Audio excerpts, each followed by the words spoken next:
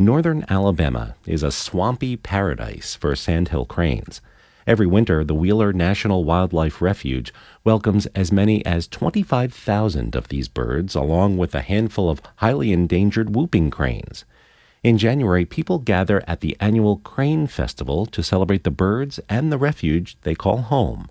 WBHM's Mary Scott Hodgen attended the festival to learn more for this installment of our series, Outdoor Connections. Walking along the gravel paths of Wheeler Wildlife Refuge, you might think you wandered back in time. Very dinosaur-like.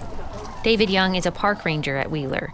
He watches and listens as a flock of sandhill cranes soars overhead.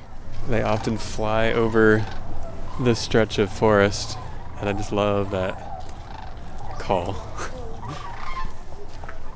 The gray birds have a wingspan that measures up to 5 feet, and they have a bright red patch on their foreheads. As they fly together, they stretch out their long, thin necks and point their skinny legs behind them. Young says the birds love the refuge.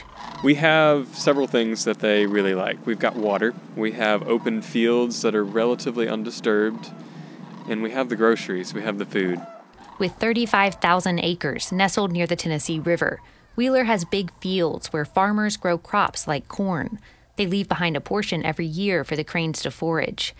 The refuge is home to hundreds of diverse species: birds, fish, reptiles, mussels. But the cranes bring the crowds.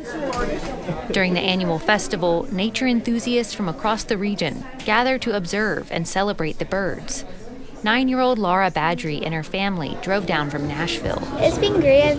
I saw a lot of sandhills, but I've been trying to see whooping cranes. Compared to the sandhills, whooping cranes are white and about a foot taller, and they're a lot less common. They're endangered, with fewer than 1,000 in the world. This year, 13 whooping cranes have been spotted on the refuge. Legina Jenkins is a volunteer with the International Crane Foundation. She says each whooping crane has its quirks. There's 4 of them that stay together. I refer to them as the Fab Four. And then there's one that stays at the visitor center all the time by herself with the sandhills. And then there's another pair that stays in a real secluded area. They don't like company. They stay real isolated.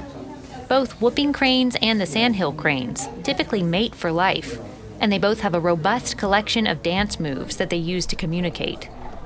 At the refuge, visitors fan out among boardwalks and viewing platforms to watch the birds.